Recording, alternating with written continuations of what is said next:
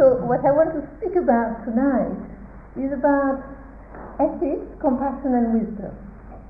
And because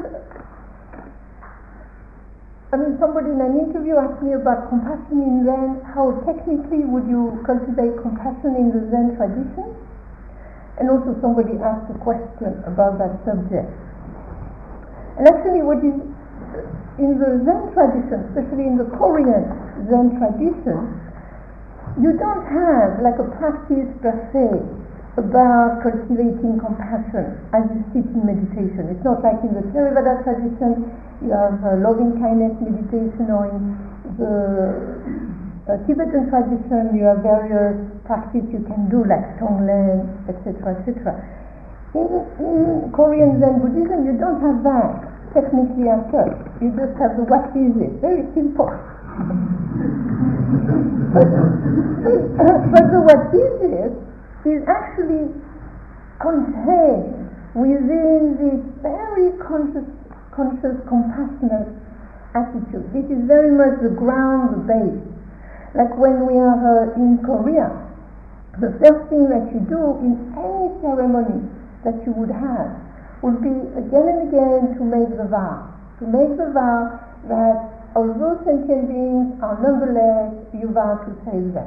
This again and again you will recite that vow. So in a way, your whole practice is grounded on that vow, the first vow of a Zen practitioner. And then within that vow, there is very much this idea, this concept of bodhisattva. That actually in the Zen tradition in Korea, when we walk on the path, there is very much that idea of being a bodhisattva, of being a being who aspires to awakening for the sake of all. This is again very much what is, this is the ground, this is a basic thing that is in the environment. Because in a way there is this faith that we all have the Buddha nature, we all can awaken, and at that level we can try to help ourselves and others to awaken, to discover, to uncover, to be with that Buddha nature, to in a way let it manifest. So in Korea what you find is ethics as compassion. That's what is very interesting, because you have this text which I am working on at the moment. A book is going to come out about what I'm working on, and it's called the Bodhisattva Precepts. And so in it you have 58 precepts, so I won't go over all of them tonight, it's too many. But what is interesting with these 58 precepts is that actually it's not something you take once, and this is it. You, as a monk, as a nun, you take it for the first time when you become a 10 precepts monk or nun. At that time you take the Bodhisattva precepts. Then after that, every 2 weeks, you will be reciting them again and again and again. And then the people too take the precepts. And in Korea, once a year you have this large ceremony, and everybody will take the Bodhisattva precepts again. And so in a way there is very much this idea that these are the precepts, but they are not precepts as rules. They are precepts as inspiration. They are precepts as guidelines, as inspiration, aspiration, so that there is this knowledge, this kind of understanding that we will all fail in trying to cultivate them. And for this reason we need to take them again and again and again. So in a way I would say this is very much the environment of compassion in Korean Zen Buddhism. And why I became interested in this precept, apart from the fact that I kept hearing them, and over time I started to understand them, because at the beginning my Korean was too poor. I took them, but I didn't know what I was taking. But over time I could understand them better as they were recited, and then I could notice that everything my teacher did in everyday life was based upon this precept. And one of the kind of cute things he used to do was that whenever we went to the field, if he encountered a cow, he would pat the cow and he would say something. I was very curious. What does he say? What does he do to this cow? And actually it is in the precept. What he did was that actually he wished as he touches the cow, he waits for the cow to raise the mind of awakening. So that's what he did.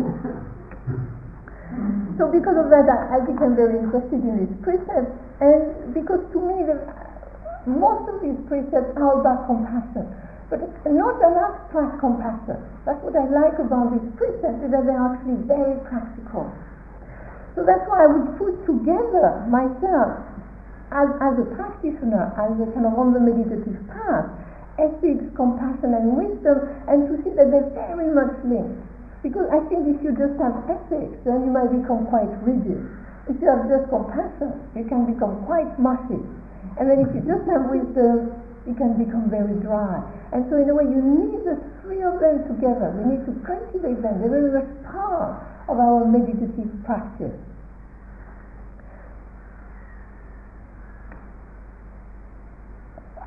Because when we look at ethics, you could see it in different ways. People use ethics in different ways.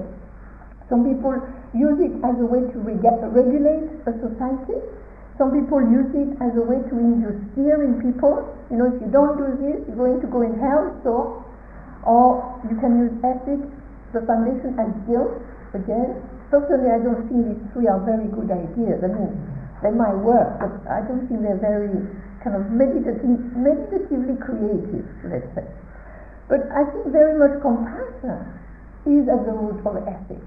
I think in a way, if you do meditation, it seems to me you cannot but become compassionate, and through that you cannot but become ethical. I think to me it's the same thing. Being ethical, being compassionate is part of the same thing. And my first realization of that was when I was in Korea. And I mean, early in my childhood, I wanted to save the world, and I was very politically active, and I was an anarchist, things like that. And I had this quite striking moment for me as an anarchist. You know, going to a bank in Korea, changing money, and the person, the teller, giving me too much money. And my first reaction is, once again the capitalist system, I am taking this money with me. And I just did I walked up very little within the bank, and then I stopped myself and I said, I can't do this. I can't take this money. I can't take this money because the guy is going to get into trouble. So then I went back and gave the money that he gave me too much. And I realized that it was out of compassion. I could not do this that before I would have done so easily and so gleefully. But then I could not. Something was stopping me. Compassion, thinking of somebody else, stopped me from doing that.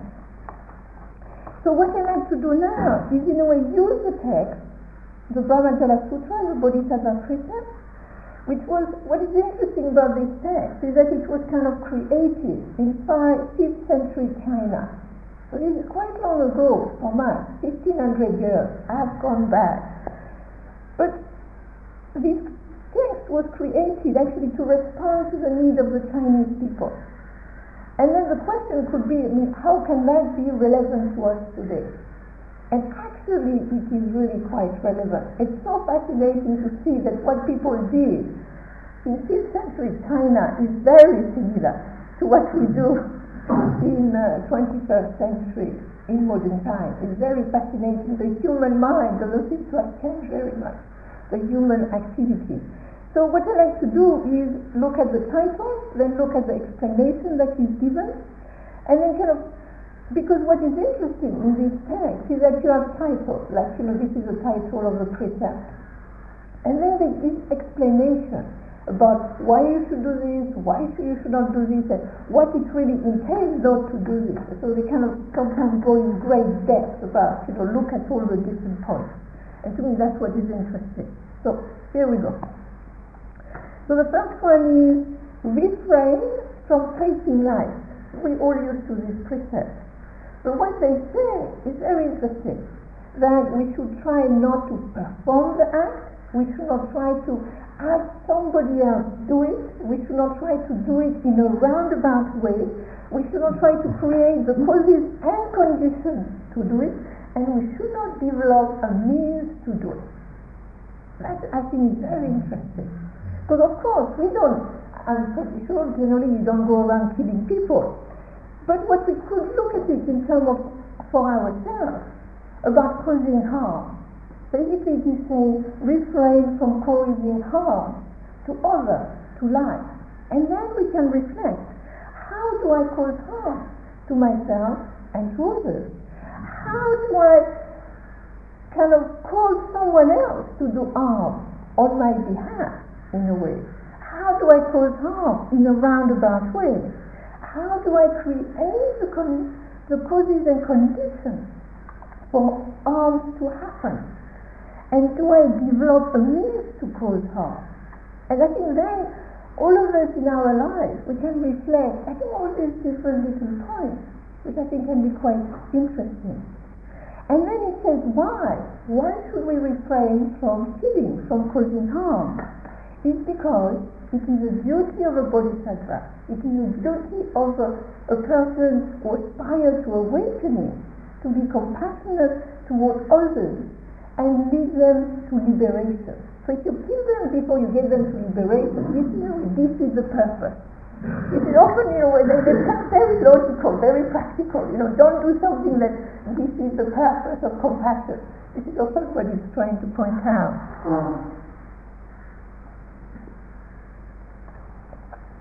The next one is, again, you're familiar with it, refrain from taking what is not given. And again, you have the whole thing. The perform, the cause someone else, roundabout, create cause and every time. That again makes you look at all the different ways we might be, in a way, taking something that is not given.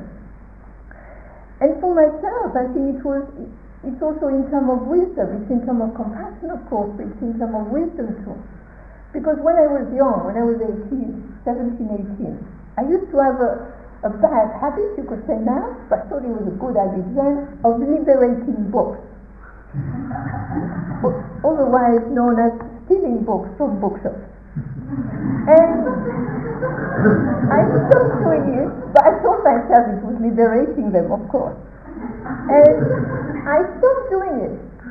And I think this is, in a way, what is interesting, what comes further in the explanation, because suddenly one day, I did it for a year or two, and then one day, I thought, this is not a good idea to do this. Nobody told me.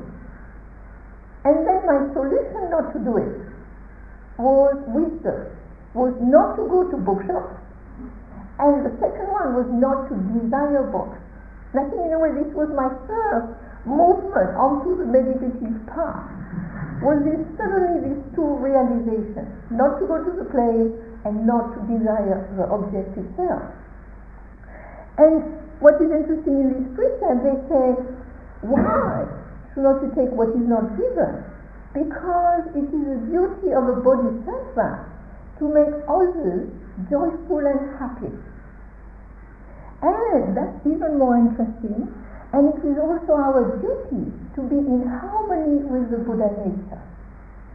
So in a way, I think what happened in that bookshop is that more and more I felt there was this dislocation between myself aspiring to wisdom and compassion and doing something that was truly not wise and compassionate. So in a way, that was not in harmony with the Buddha nature. So I think sometimes it's interesting when we do things, we could ask ourselves, would the Buddha do this? And that might be a little way to kind of have some idea about it.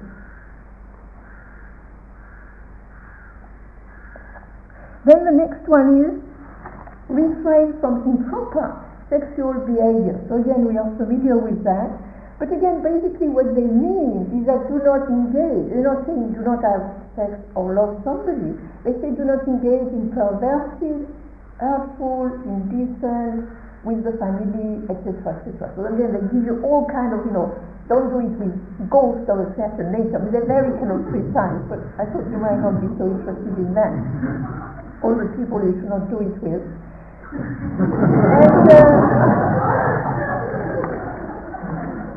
And what is interesting is they say, why? Why should not you engage in improper sexual behavior?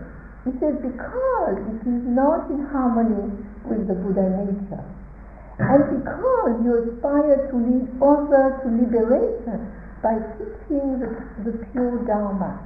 So again, it's not because people look down upon you or because this or that, but because it is not in harmony with the Buddha nature. It is not in accordance with the pure Dharma. And also what they point out is that then compassion will disappear. If you do that, compassion will disappear. And I think it is true, generally, if we engage in improper sexual action, then compassion disappears within ourselves. But compassion disappears for the other person, because very often somebody else gets hurt, ourselves, someone else, someone else. So it's kind of look at that, about this is also about compassion, because sometimes the impulse is so strong that I think very quickly compassion disappears in that respect. Then the next one is refrain from telling lies. And this, you all have heard that one again, but what they say is very interesting. Do not convey the impression that you saw something that you did not see, or that you did not see something that you saw. So it's very subtle actually. It's not just about telling downright lies. It's about conveying impression.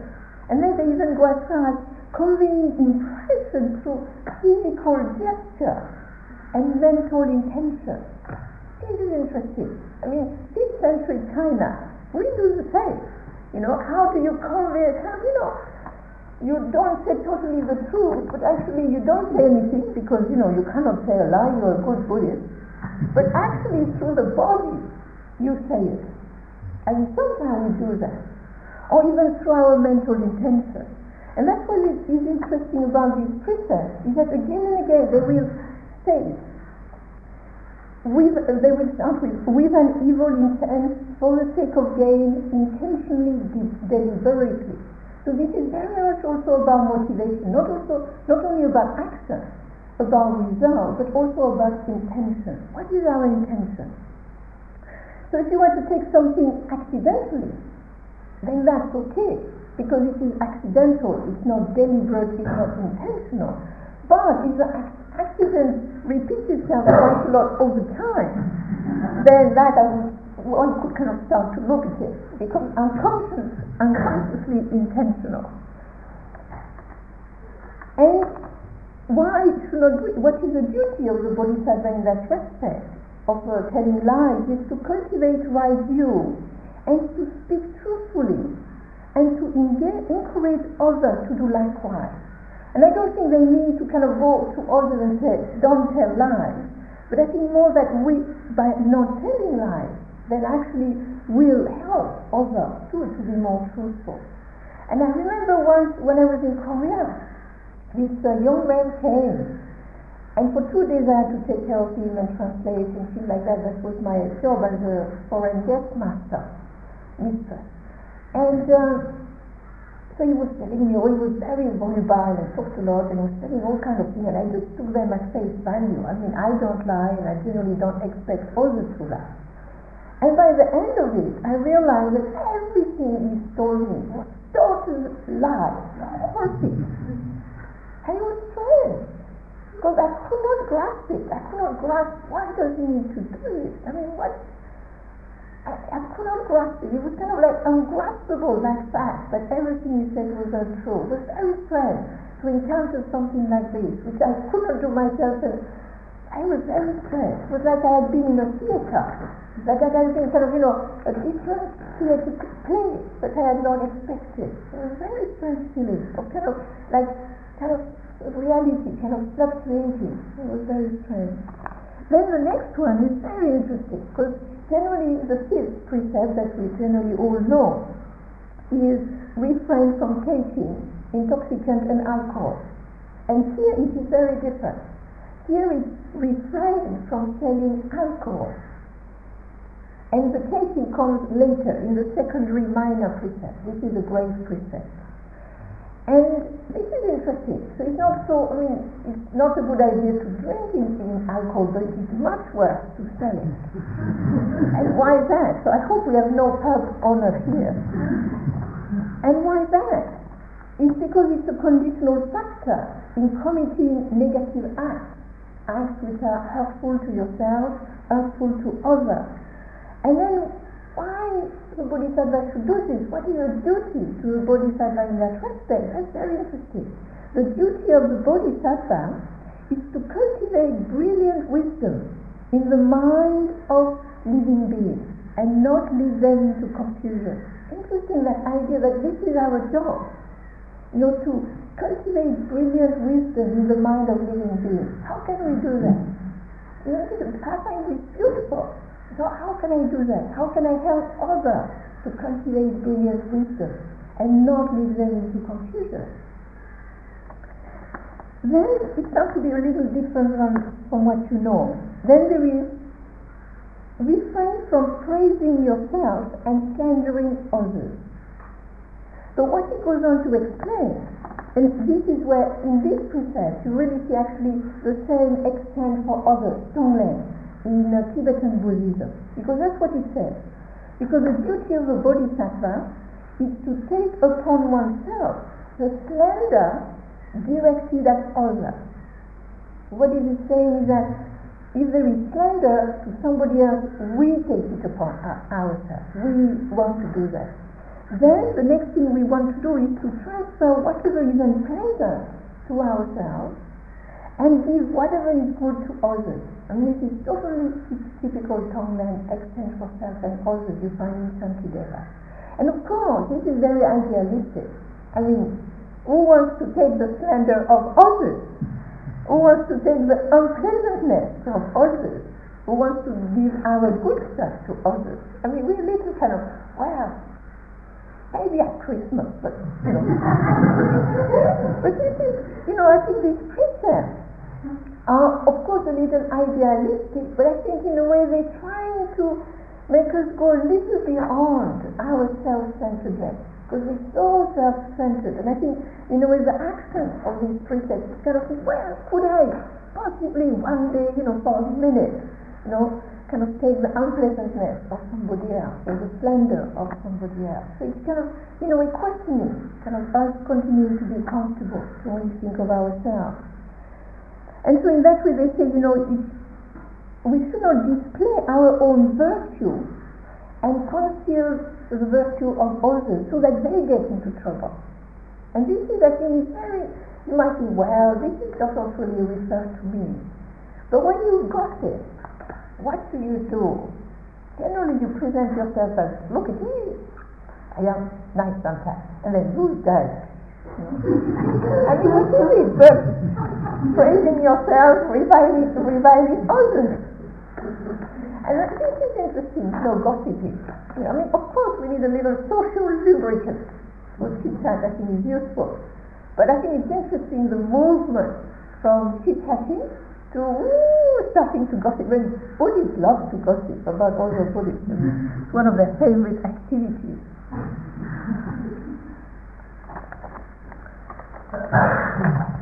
Then the next one, that one is interesting. We continue with the reviling. Refrain from reviling others in order to spare yourself. It's interesting. And actually, the explanation of it is that it's about miserliness, about being miserly, about kind of, keeping, not kind of extending ourselves. So they say, when somebody comes to you and they're a poor person, for example, give whatever is requested. If somebody comes in search of the Dharma, please at least give a few words of advice. But don't revile them with harsh and evil words. Again, you might think, this has not much to do with me. I don't, revile people with harsh and evil words. I try to be kind and sympathetic. But if you see a beggar on the street, if you see 3 beggars on the street, in London especially, what do? You think, a sentient being is requesting something, I'll do whatever is requested, as the precept said, or do you say, well, no, if I give him something, he's going to drink alcohol, he's going to kind of shoot himself with heroin, and anyway, I'm sure he could get social security or whatever. And actually, doing that is what they're talking about. Actually, kind of reviling somebody else so that we don't have to give something, so that we kind of, protect ourselves. In the same way that you might have friends who ask your advice, So you give it one, second time, three times, and they never take it. And so the 10th time you think, why should I bother with them anyway? These guys. So this is that. You put the person down, so then you don't have to exert yourself, to extend yourself, so in a way you are miserly. I think this is an interesting thing to look at. Why are we miserly in that way? Not wanting to really feel a little more. Then there is refrain from being angry and treat well someone who asks for forgiveness. And what is interesting there is that they say the duty of the bodhisattva is to be kind and not quarrelsome with others and to be compassionate. In a way, in this idea of compassion, there is this idea that we're kind, also that we're not quarrelsome. And I think now we've kind of moved on from 5th century China, and there is logically many ideas about anger. But I think what they're talking about here is being quarrelsome. Being wanting to pick an argument, wanting to being prickly or being I think we all know what it means. When we can easily irritated and we pick on whatever the person will say and nothing is right. And so it's talking about that. Because in a way this is the opposite of compassion or kindness, because we're very much frightened when we do that. And so, but what is interesting in the precept, in the explanation, is that it says, you should not abuse living creatures, and you should not vent your anger on inanimate objects. So even in 5th century China, they did not kick the car, but they might have kicked the horse or a chair or whatever when they were angry. It's interesting. It's so human, So I thought it was kind of fun. And so they said, the point of it is that if somebody begs forgiveness, you must not revile them. You must be ready to accept, to forgive them. If somebody makes a mistake, they beg for your forgiveness, do not be resentful. But I think often what happens, we might be slightly forgiving, but then we still be resentful. I think this is in a way the problem, in the West with forgiveness, that we forgive but we're still very resentful. The anger in that way is not appeased. So we're still seething underneath. And then we you send little nasty little points. It's interesting. You've got, I'm Buddhist, I have, they ask for forgiveness, of course, yes, I understand, But then later on, you say little things. These are not very kind. It's very interesting how we work that. And what was very challenging for me to see in Korea, and I think it follows from that precept, in the monastery was to see how they resolve differences and when somebody makes mistakes. It was weird. I saw it again and again, and for a Westerner it was very strange. So very beautiful. What they would do is that if you made a mistake, the only thing you had to do, whatever type of mistake, you would have to go to the master or go to the person who would know about it, and you would just have to bow 3 times and say, I made a mistake. And they would say, fine, don't do it again. And that was that, never to be talked ever again. And there was no resentment. To me, that was, and what was interesting is that when a Westerner, somebody told them, you made a mistake, then they would go into this very convoluted explanation about why they were doomed to make that mistake, and It was very complicated, and I would see the master sitting there thinking, can he not just bow and accept it? And I had this happen with my teacher, Master Kuzan. Generally, I was very devoted and humble disciple, but sometimes I was not agreeing with him. So one day we had a little exchange about somebody else who said something, and then Master Kuzan was very dogmatic. Oh, I thought so. And I said, this is very dogmatic, and then we left it at that. And then I thought, oh, I made a mistake. I should have spoken like that. This is not a good idea. So I went to Master Kuzan and I said, oh, I'm so sorry, and I bowed this time I made a mistake. And it was very moving for me because he said, I made a mistake too. And we just bowed to each other. And that was it. We never talked about it again, nothing was just gone. That I thought was very interesting to see in the Korean monastery. Then the next one is refrain from eating meat. And so and in Korea, in China, all the monasteries are vegetarian. I mean, we don't even have eggs, and in my day there was by the end of it you would get powdered milk, but generally they would not use milk or eggs in the cooking, and it was truly, truly vegetarian. And why are they vegetarian? Because they say it destroys great compassion and great kindness and the seed of the Buddha nature. But of course, over time, this was very difficult for the lay people to follow that precept. So what happened is that in the monastery, it would be vegetarian. But the lay people would have special days, what they call special vegetarian days. So about 3 times a month, they would just for a day be vegetarian. And then the rest of the time they would eat meat because they felt they needed it or whatever. Then you have the next one is care well for those who are sick. And what is beautiful is they say you must care and provide for the sick as if they were the Buddha himself. In a way, when you see a sick person, well, you must see that person as the Buddha himself, and that you will take care of that person in that way and help them recover. And then it goes on to say, you must not fail to nurse or give assistance due to dislike or resentment. And that I think is an important point about sickness, about illness. We don't always feel comfortable with it, especially if we cannot help somebody. I mean, when you go to a hospital, you have a friend or somebody you know who is in hospital and they might be very ill, and might be not very conscious, they could be very confused, and it might be very uncomfortable. And so you might not feel so good about it. But actually, I think what is important is out of compassion to go, because you will only be slightly uncomfortable for 30 minutes. They are suffering day in, day out.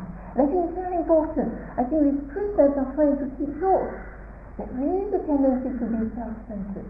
Can you try to extend a little for others out of compassion, out of realizing, knowing the suffering of others?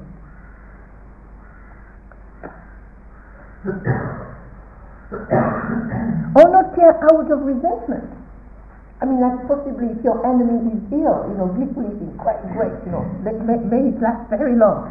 That would not be kind of like a thing for a bodhisattva to do. Then the next one is do not keep implements for killing and have them ready for use. I mean, they have lots of very practical things, that's what is not compassionate.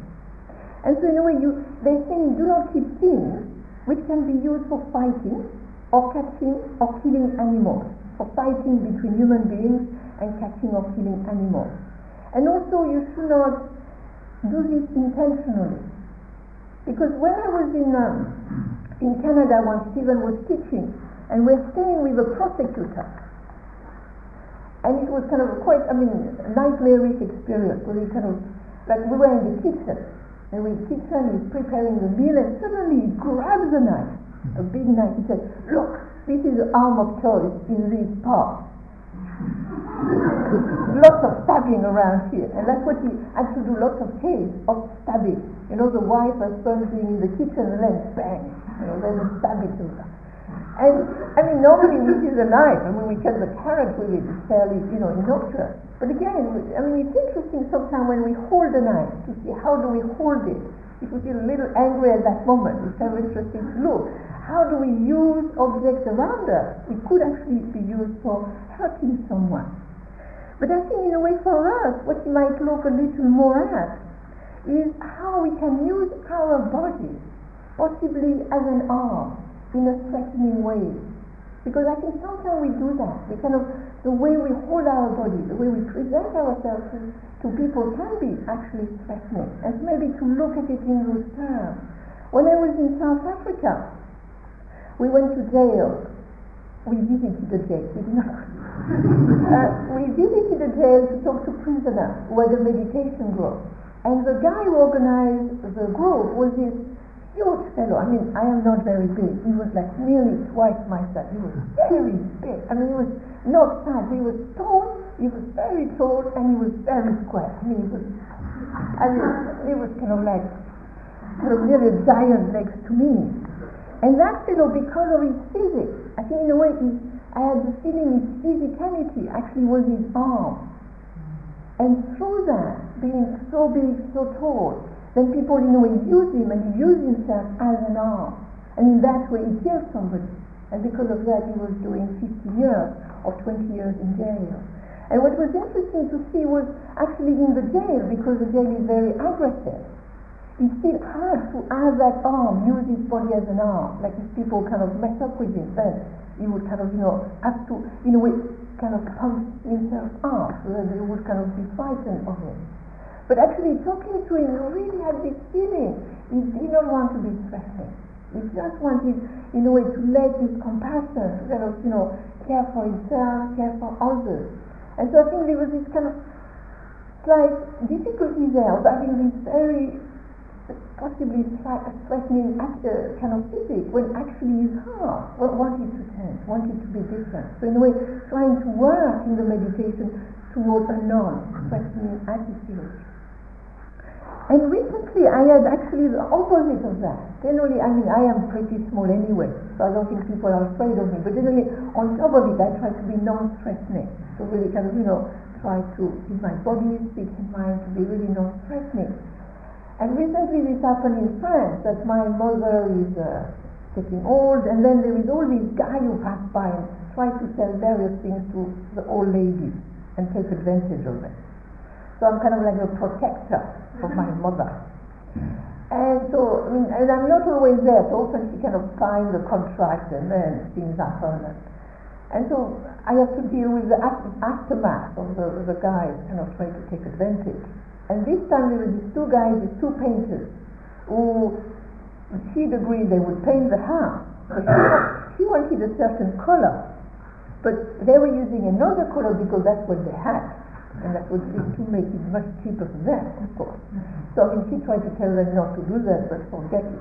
She's even smaller than me and kind of softer, so there's no hope. So she comes to me, do something, and even, as the physics, but he kind of doesn't have the French good enough to kind of do it. So then I had to talk to these two guys. And what was funny is that I had to pause myself. I had to kind of, how can I look threatening? And really was going against the grain. I'm not used to it, so I was kind of to do this for about 20 minutes, and then I went to see the two guys. And actually I got them for not my threatening attitude, because it did not work whatsoever. But actually creative questioning. That's what got them. So I said, does it mean you can't do this? You don't know how to paint. You don't know how to blend colors. I said, of course we know how to blend colors. They said, then you can do it. I said, sure. And I was there. So sometimes I can work also that way.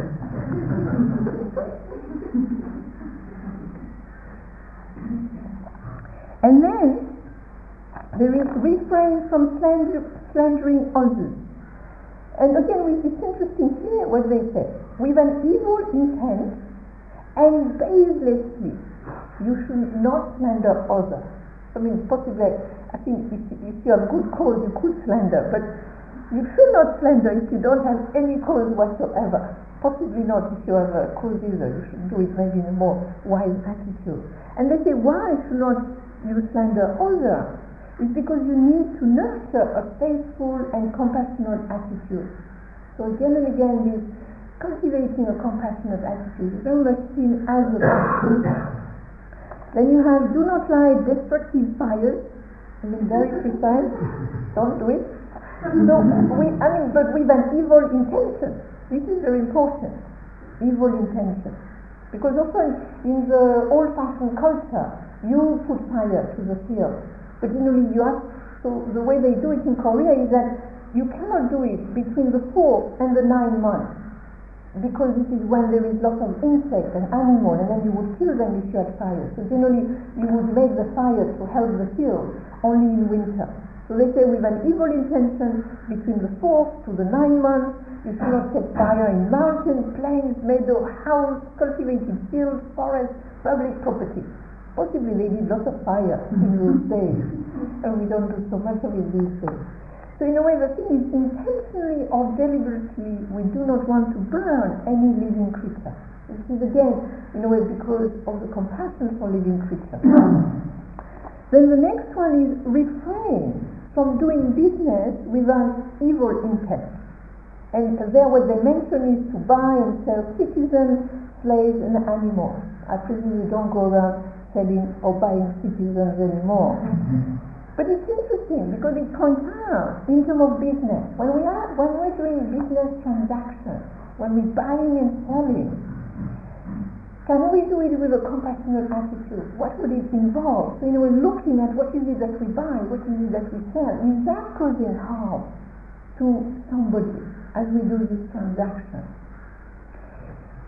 Then there is, and this is an interesting one, do not beg for or try to obtain things by relying upon the authorities. And in this text, this comes again and again. Do not use the authorities to get your own way. But in a way, it's looking, like he said, do not extort money, do not extort goods, do not take the gain of others, do not beat others and threaten them with violence. Do not excessively seek such gain. And they say, why? Because when you do that, you discard compassion. But in a way, this is kind of looking at us nowadays. Is how do we use, in a way, maybe people in authority or people who have more power, how do we use them for our own sake? And maybe it can be hurtful to others. So this is in a way, I think, what they're pointing out. Then there is save the lives of living creatures and set loose those who are about to be killed. And then you do this because of compassion. And this actually has become a ceremony. In Korea, in China, you have this, again, on special days during the month, you liberate living beings, sentient beings, animals. Generally, animals can go back to the wild. So generally, they'll go to the market and they'll buy the fish, they'll buy birds, they'll buy kind of wild animals that are being sold alive on the market. And then they will release them. They will kind of again pray for them to raise the mind of awakening, and then they will just kind of release them in the water or in the forest or in the sky, whatever. And that's really become kind of like a ceremony that they do. I mean, the only problem is that then the guys know when the ceremony is going to be, so they catch the fish, so sell them, and they catch them again. So this is kind of commerce, I presume. Then you have refrain, and this is an interesting one too. Refrain from getting angry. Do not strike others. Do not take revenge. So in a way, do not repay anger with anger. Do not repay blow by blow. And try to avoid committing any misdeeds of body, speech, and mind. And then there is a little in the middle. There is this kind of little thing. Do not beat and scold your servants. So do not have too many servants that you have to beat them and scold them. I mean, nowadays we don't have so much servants, but it's kind of looking, kind of because they say if you do this, you abandon the compassionate mind. And so it's kind of trying to look in our body, speech, and mind. Are we hurtful? How we kind of, do we plot? Do we take revenge? And because this is also hurt. Not only does it hurt others, it's also hurt ourselves. So it's really abandoning the compassionate mind for ourselves and others. And then the next one is, do not hold an unwholesome occupation. So again, out of an evil intention, for the sake of gain, then that's what you should not do. But we might need a different one from nowadays, because that's what they had in those days. Selling physical charms of men and women, don't do this. Selling fortune by looking at the face features, interpreted dreams. Well, I mean, Jungian psychotherapists would have trouble here, but possibly it's kind of, interpreted dreams as in interpreting fortune. Performing tricks to deceive others, domesticating oaks. And that's my favorite. Concocting poison out of gold, silver, and venom of insects. Again, that's what, because they say such occupation would be contrary to a mind of compassion. So again, it's kind of thinking for ourselves nowadays. What would be an unwholesome occupation? What would be an occupation which would be contrary to the mind of compassion? Only 3 more left. Do you have the patience for it, or are you fading? Shall I go on? Okay, just 3 short ones.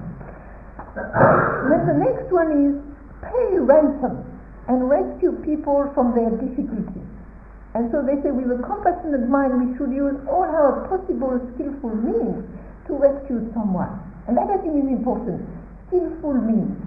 That in a way, if we see somebody in difficulty, we have to try to rescue them. But we need to use skillful means. We need to bring wisdom to it. How can I creatively help that person? How can I rescue them? How can I set them free? So in a way, not kind of go blindly and do this, that, or another, but to kind of see what would be the best way, the least hurtful way to do that. Then the next one is do not cause harm to sentient beings, and in that there is do not sell sword, clubs, bows and arrows. Use, that's a nice one, use uneven balances or inaccurate weight and measures. And do not deprive others of their possession. So again, this idea of harmlessness, of trying really not to cause harm. And then the last one, always teach sentient beings. And that's also part, I think, of the compassionate. Produce a compassionate mind and encourage all beings to give rise to the mind of awakening. Thank you for listening. To learn how you can support the teachers and Dharma Seed, please visit dharmaseed.org/donate.